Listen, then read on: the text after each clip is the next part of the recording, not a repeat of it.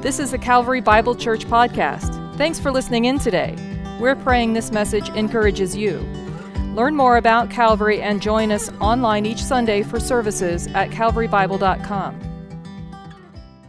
It's great to worship with you and with our high school students today and to be able to sing that God is our King and He is our anchor. He is the place that we want to run to in times of trouble.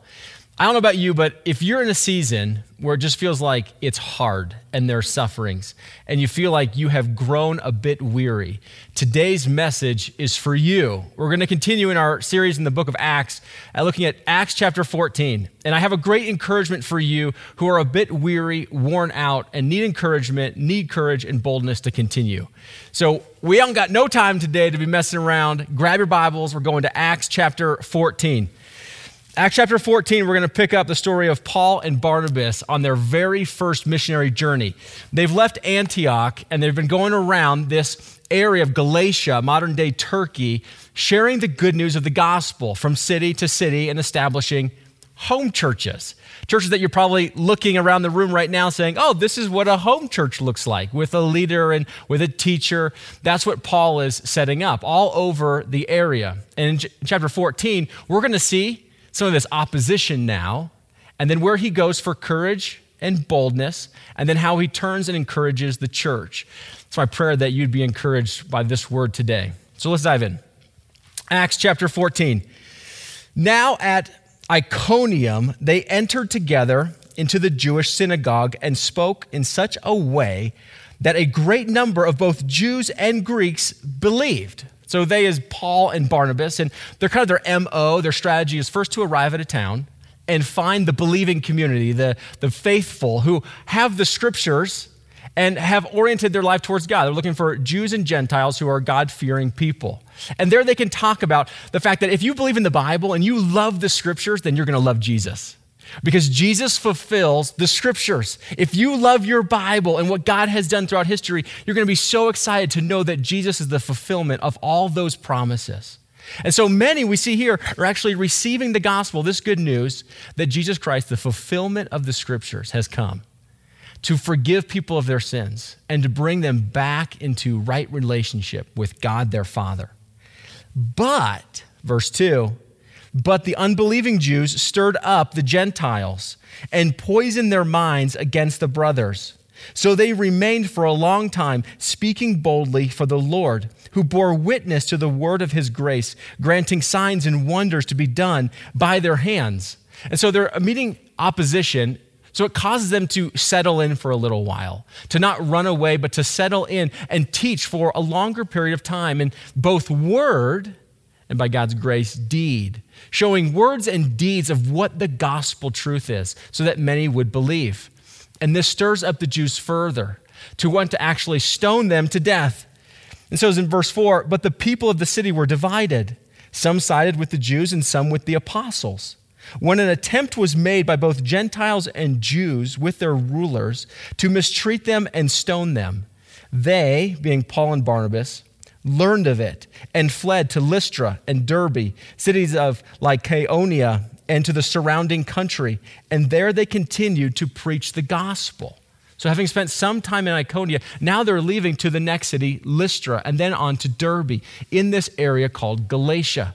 And there they're going to go continue to preach the gospel. This opposition has not discouraged them. In fact, it has moved them forward to another town to make them available to the gospel. Now, this town is very different. It doesn't say there's a synagogue in this town. In fact, what we find are unbelieving pagans, people that don't know the scriptures. It's funny, the last couple of weeks, we've been looking at the story of the gospel and how Philip and Peter met God-fearing people who were reading their Bibles or were tuned into God. And some of the conversation in my home group and perhaps in yours was around, well, that's great for people who are already oriented towards some spiritual things or have some sort of biblical literacy like we saw in America in the 50s through the 90s. But now with younger generations, they don't know who Father Abraham is. They didn't grow up in households that taught them about David. They never heard of Genesis. And so how do you help the gospel come to people who don't have any biblical literacy or orientation towards the living God, the God of Abraham and Isaac and Jacob? Well, here Paul enters that culture, a culture that we find ourselves in today. And his approach is maybe a little bit different. So instead of finding the synagogues, he begins to teach publicly on the streets. And one man who's a crippled hears his message and responds. Now at Lystra, there was a man sitting who could not use his feet. He was crippled from birth and had never walked. He listened to Paul speaking, and Paul, looking intently at him and seeing that he had faith to be made well, said in a loud voice, "Stand upright on your feet." And he sprang up and began walking. So here's a member of their community that experiences an incredible miracle and has the attention of everyone now. Now, Luke is the author of Acts, recording for us these historical events. Repetition is key. And remember, back in Acts chapter 3, Peter had a very similar interaction with a Jewish community at the temple, where he met a cripple from birth who's never walked and healed him too. So the same God, the same Spirit, the same gospel, the same message that was in Jerusalem with Peter is now in this pagan city with Paul. Repetition to show that the same God is on the move, crossing all of these barriers to invite many of diversity into the family of God. And this stirs up quite the reaction, as it did for Peter. And so in verse 11 it says, "And when the crowd saw what Paul had done, they lifted up their voices, saying in Lycaonian, sorry, that's a hard word to say, Lycaonian, 'The gods have come down to us in the likeness of men.' Barnabas they called Zeus, and Paul Hermes, because he was the chief speaker. And the priest of Zeus, whose temple was at the entrance of the city, brought oxen and garlands to the gates and wanted other sacrifices with the crowds." They wanted to sacrifice to Paul and Barnabas as though they were gods. Now, they're speaking in their native tongue here. And Paul and Barnabas don't immediately know what's going on in this city of Lystra. And they call them Zeus and Hermes. Now, to us, it's like, what is happening in this weird city? But here's some of the historical context. You ready for it? This city, Lystra, had an interesting epic narrative about itself. There was a Roman poet, an author of epic named Ovid. Ovid was born right before Jesus and actually died while Jesus was in his adolescence.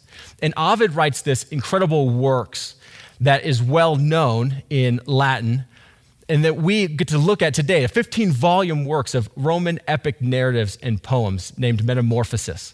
And in this epic narrative of Metamorphoses, there is an account what happened at this city called Lystra. And the account is that Zeus and Hermes, Jupiter, Mercury, other names for them, came down incognito. They hid their divinity, their godlikeness, and they walked around the city of Lystra looking for someone to receive them with hospitality. And they went to thousands of homes, finding no one hospitable to welcome them in, until they came to a pauper's home. Someone who was married, Philemon and Basis, or Baucis, however you say it. And this was a married couple in poverty, that in their poverty they welcomed them. They made for them a fire and fed them with what they had. And there, these two incognito that looked like people, were really Zeus and Hermes, as the epic goes, revealed themselves to Philemon and Basis, or Baucis. And there they showed that they were actually going to judge the city of Lystra. And so they brought them safely to the mountaintop. And there they flooded the city and destroyed it because of their lack of hospitality to them. But then they transformed this pauper's home into a temple and asked these two, this married couple, what would you want your reward to be since you were hospitable to us and didn't know that we were gods? And they said, let us be your priests. Let us defend your temple. And one last request, we love each other. Let us die together. We don't want to grieve the loss of our spouse. And so it said that it was given to them. So that was the beginning of this temple that we see here in which they're worshiping Zeus. And so when Paul and Barnabas show up and do something that no one has seen before, a crippled, known in their community, has restored his legs. What do they think? Do you remember what happened to us last time when the gods came down and incognito pretended to dwell amongst us and we paid them no attention and they destroyed our city? Let us now rush out and worship them. Let's recognize them. And so they call the priests of Zeus and say, they're back. Come, bring these oxen, these sacrifices. And in the beginning, Paul and Barnabas, because they don't speak the language, don't really know what's going on.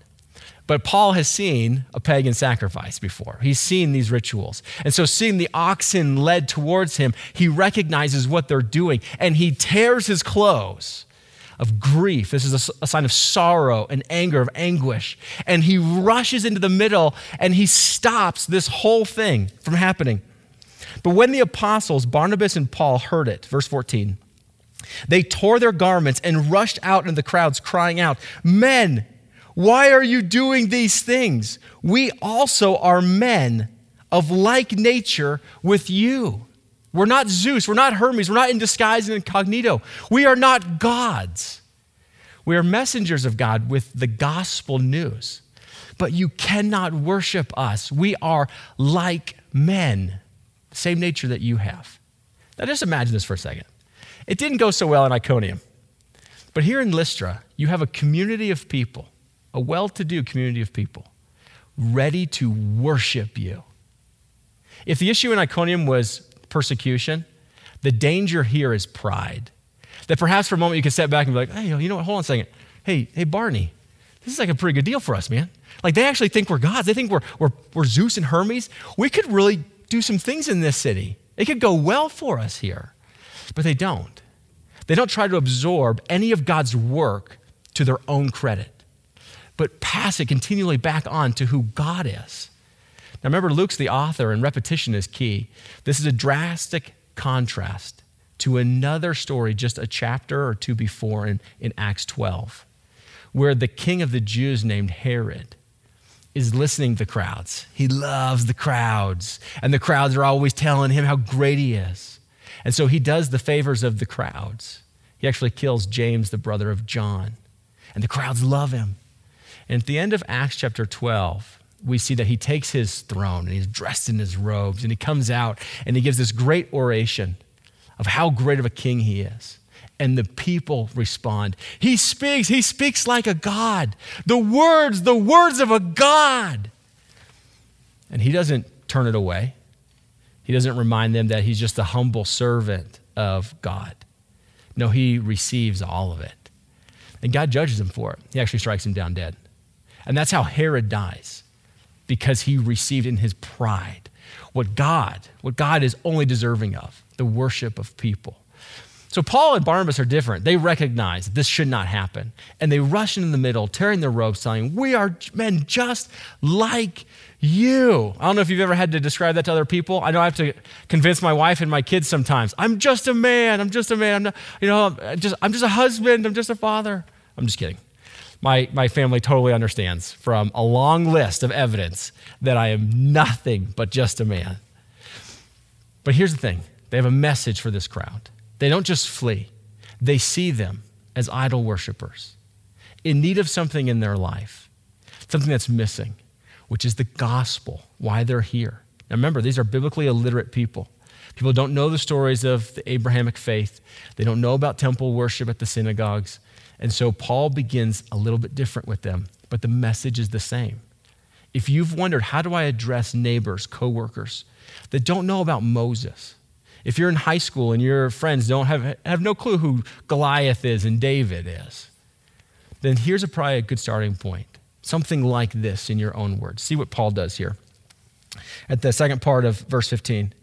"And we bring you good news, that you should turn from these vain things to a living God, who made the heavens and the earth and the seas and all that is in them. In past generations, he allowed all nations to walk in their own ways. Yet he did not leave himself without witness. For he did good by giving you rains from heaven and fruitful seasons, satisfying your hearts with food and gladness." Even with these words, they scarcely restrained the people from offering sacrifices to them. So here's Paul and Barnabas. They say, not only do we need to stop something, I want you to hear something. And this is the good news that we've come to preach, that you should turn from these vain things and turn to the living God. They don't use religious jargon with them. That word is repentance. Repentance is to rethink the way you're going and then to turn and go another direction, to leave these things and turn over to these things. They say simply this: you need to turn away from these empty, vain idols. See this temple of Zeus? It's vain, it's empty. This worship here culturally that we've accepted, that's emptiness. That's the word vain. Vain is worthless, empty, nothingness. Have you ever done something like that took a lot of energy, took a lot of your resources, and at the end of the day, you came back home, or maybe the end of a week or a month or a long season of investment that didn't have any return on it, and you sit down and you say, well, that conversation, that investment, that project was and what do you say? Waste of time. That was worthless. You could just simply sub this word in. That was vain. That's what Paul's saying is these things that you have devoted your attention, devoted your time, and you've sacrificed your resources to, they're vain. They're empty. And you need to turn from empty, vain things that do not give a return, a real, eternal, lasting, deep return.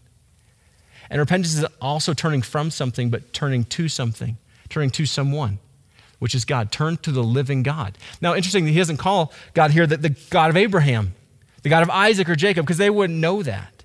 He just simply attributes this to the living God, the God of the heavens, who gives rains and seasons and produces a harvest and brings gladness to your heart. That's what he brings their attention to, because they're God-fearing people. Turn to the living God. And so help makes this connection is how God has revealed himself. He says that he allowed nations to go their own way, walk in their own ways, meaning not every nation got the 10 Commandments, didn't get the laws of God. But he didn't leave them without witness in which they'd be held accountable to. And the witness that they're held accountable to, you see this right here? What is the witness that they should respond to? Right here. It is the goodness of God. He has not left them without witness or without witness to you. By his goodness, by giving you rains from heaven and fruitful seasons and satisfying your hearts with food and gladness. He talks about the Lord's kindness. He says, you know God, it's his kindness that should lead you to turning away from and turning into. Paul puts it to a letter in Romans that it's his kindness that leads us to repentance. And he points out in this little community, part of their commerce. Remember, they're outside of Iconium. Iconium was known as a rich and fertile grounds in which they were known for their wheats and their apricots and their plums. And part of their rich harvest gave them a great commerce where Rome built roads through their city. They made a name for themselves because of their harvests. And so here what Paul does, it's so smart. He says, see all this harvest that you have, that everyone's jealous that you have. Remember where that came from? It came from rains and seasons, sunshine and soils that you have nothing to do with. Do you know where those came from that allowed you to produce the life that filled your stomachs and your hearts? They came from the living God in his goodness towards you as a witness. And these good things are a witness that they should turn your eyes away from these that you see here and put your gaze on him, the good gift giver. This is the witness, what we would refer to as general revelation, that God generally reveals himself, that people would have to respond to light, that God is the God of all creation. In that same letter where Paul is writing to this church in Rome, he opens up saying, the problem isn't that people don't know God. Everybody knows God. The problem that we have as people is that we have exchanged what we have known about God. Instead of giving him honor and thanks as we should, we have exchanged the good God for the good gifts. And instead of giving God, the good gift giver, our honor and thanksgiving, we have exchanged that knowledge, we have suppressed that knowledge, what we know to be true, and then we have started worshiping, idolizing the good gifts that he gave, things that we see and can touch and taste. And we devote our attention, we sacrifice our time to these things.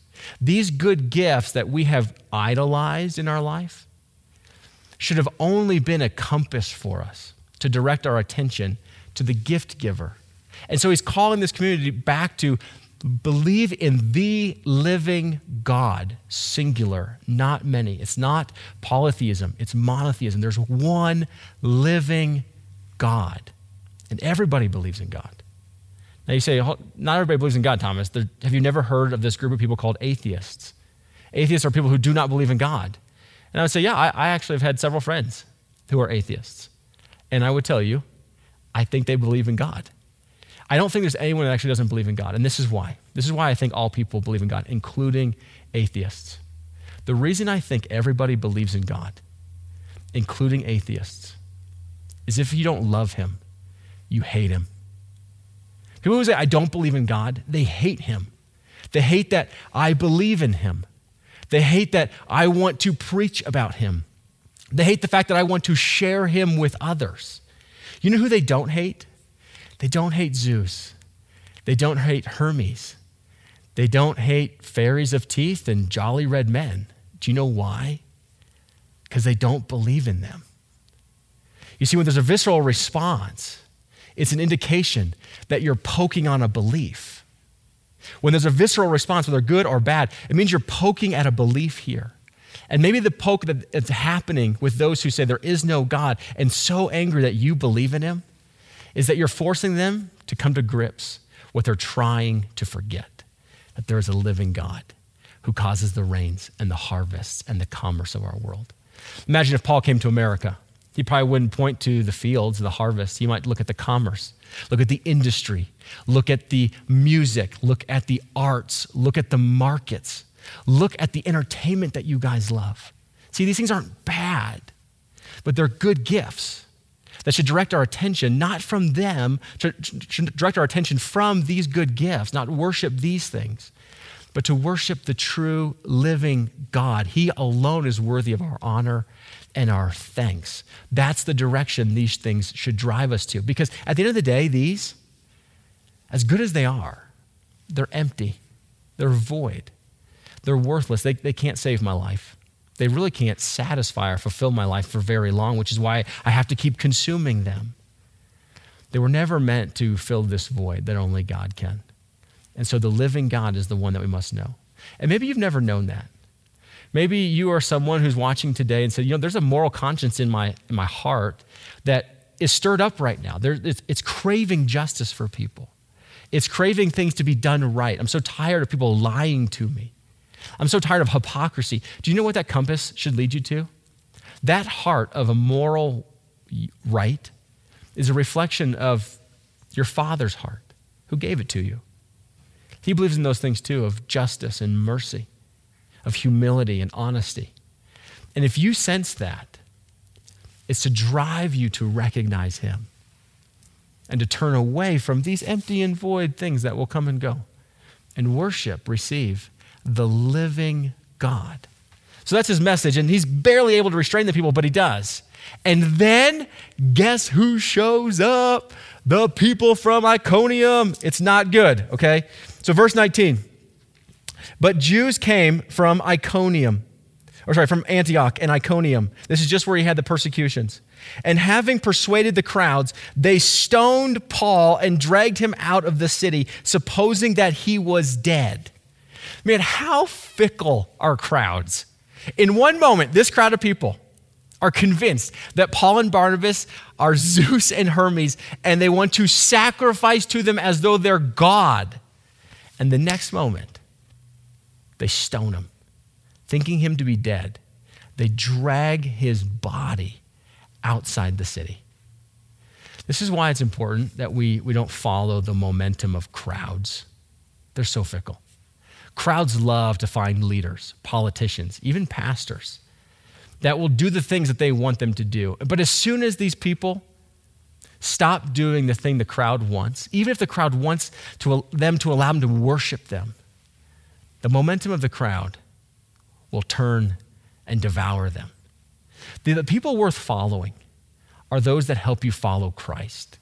We don't want to follow the momentum of a crowd. We simply want to follow the ministry of Christ. And those that will help us to follow Christ most intimately, to follow Christ in all of our devotion in our life, to see Christ and to know Christ, to dwell richly in Christ. The leaders worth their weight in salt are those that continue to point you, not to themselves, but to Christ. They don't observe the works of God and say, man, isn't it great that you have me as your leader? No, they just humbly point you. No, I'm just a messenger. What you really want to know is the living God. You want to know Christ. So thinking to be dead, they drag his body out. But the disciples gathered him. He rose up and entered the city. And on the next day, he went on with Barnabas to Derbe. When they had preached the gospel to the city, they had made many disciples. They returned to Lystra and to Iconium and to Antioch, strengthening the souls of the disciples, encouraging them to continue in the faith, and saying that through many tribulations we must enter the kingdom of God. And when they had appointed elders for them in every church, with prayer and with fasting, they committed them to the Lord in whom they had believed. So notice this, their home base is Antioch. They're trying to get back there. And it's actually a short jaunt from Derbe if you look on a map in modern-day Turkey. But instead, they backtrack the long way around to go check on everybody, to appoint leadership and encourage people. Do you know why they need to go back and do that? It's because our souls grow faint in the midst of hardship. Like Paul knows this first and foremost. He's been persecuted. He's experienced opposition. When he's experiencing these things, his soul can grow weary, faint-hearted. You see what he says? He goes back to all these churches and he strengthens their soul. Their soul. What is your soul? Your soul is your true self, your eternal self. You're made of body and soul. And your soul is your eternal self that dwells in this body in this age and will dwell in a new body in the age to come. And that soul can grow weary and tired. It can be faint-hearted, especially in the midst of hardships and persecutions. And so this young, small home church in different cities, Paul goes back to encourage their souls. Now, your soul is a driving force of your life.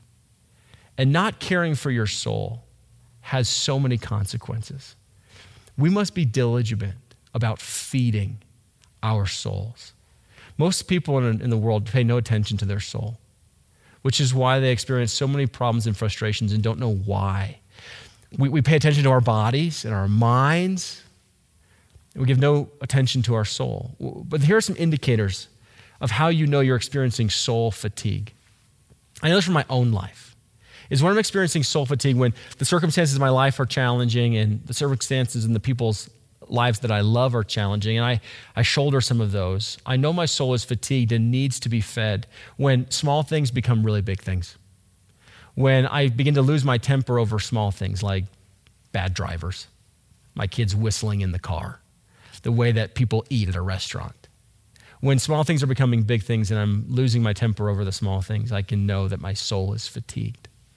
I know my soul is fatigued also when immediate things become most important things. When the very thing in front of me is the most important thing, and so I begin to make rash, harsh decisions, quick decisions that sacrifice long-term success for short-term gains. I know that my soul is fatigued when in the interior of my heart or in my mind is restless, is hurried, and worried. These are indicators that your soul is starving, and you need to feed your soul.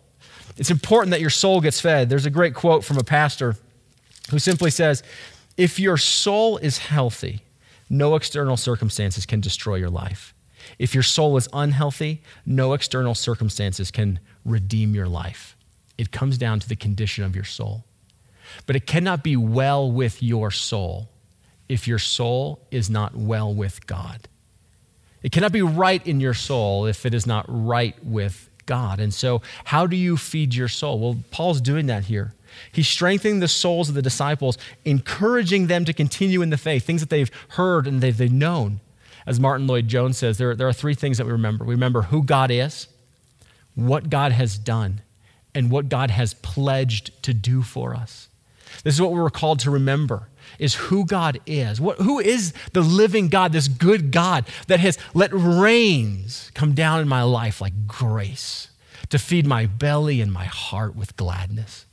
That's who God is. In his kindness, he sent Jesus Christ to die for us, that we believe in him and have an eternal inheritance. What has he promised for us?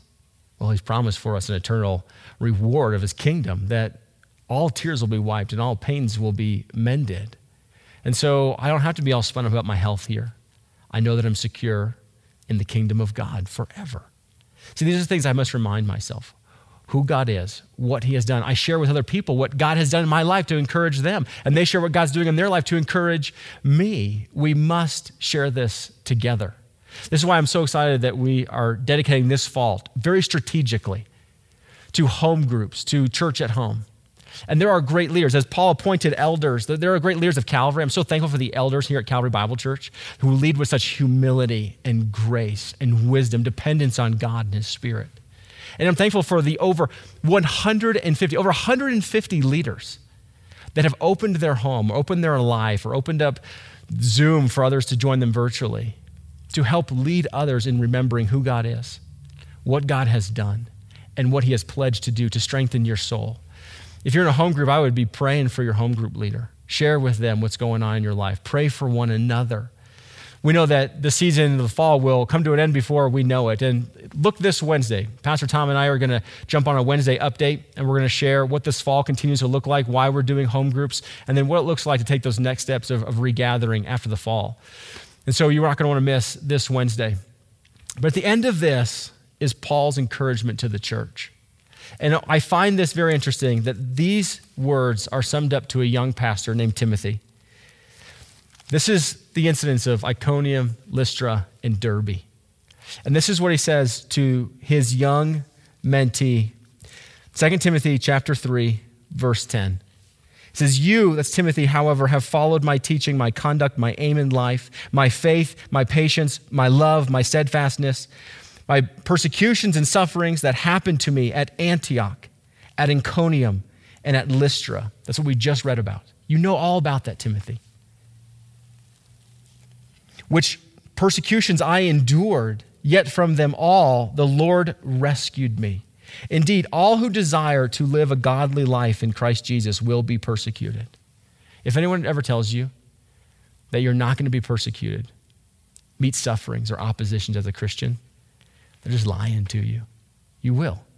But for steadfastness and hope and encouragement, he says, "While evil people and impostors will go on from bad to worse, deceiving and being deceived, but as for you, continue what you have learned. Remember who God is, what you have learned, and have firmly believed, knowing from whom you learned it, and how from childhood you have been acquainted with the sacred writings, what God has done." Remember this, Timothy, "which is able to make you wise for salvation through faith in Christ Jesus. All scripture," we're probably most familiar with this, but it comes out of the encouragement of steadfastness. "All scripture is God-breathed, is breathed out by God, and profitable for teaching, for reproof, for correction, and for training in righteousness, that the man or woman of God may be complete, equipped for every good work."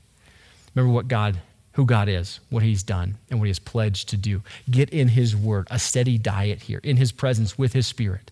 Allow him to remind you of these things. Share what God's doing in your life with others. Build one another up in your home group this fall so that for our encouragement, we'll be able to endure the tribulations, the hardships, the sufferings that are all too familiar to the Christian life. Let's pray. Heavenly Father, I thank you for this day and this text. I pray now for the discussions that are about to happen. I pray that they would share their burdens with one another and be able to pray over one another, encourage one another, and come alongside one another. Help this church, Calvary, in Boulder and Erie and Thornton, to stay unified. Help our communities to see us as a witness to the gospel, to come to faith in Jesus Christ. And Lord, we continue to pray for divine intervention into our country, that you would recapture the heart of our country, that we would turn from empty, worthless, vain things and turn back to the living God. Amen.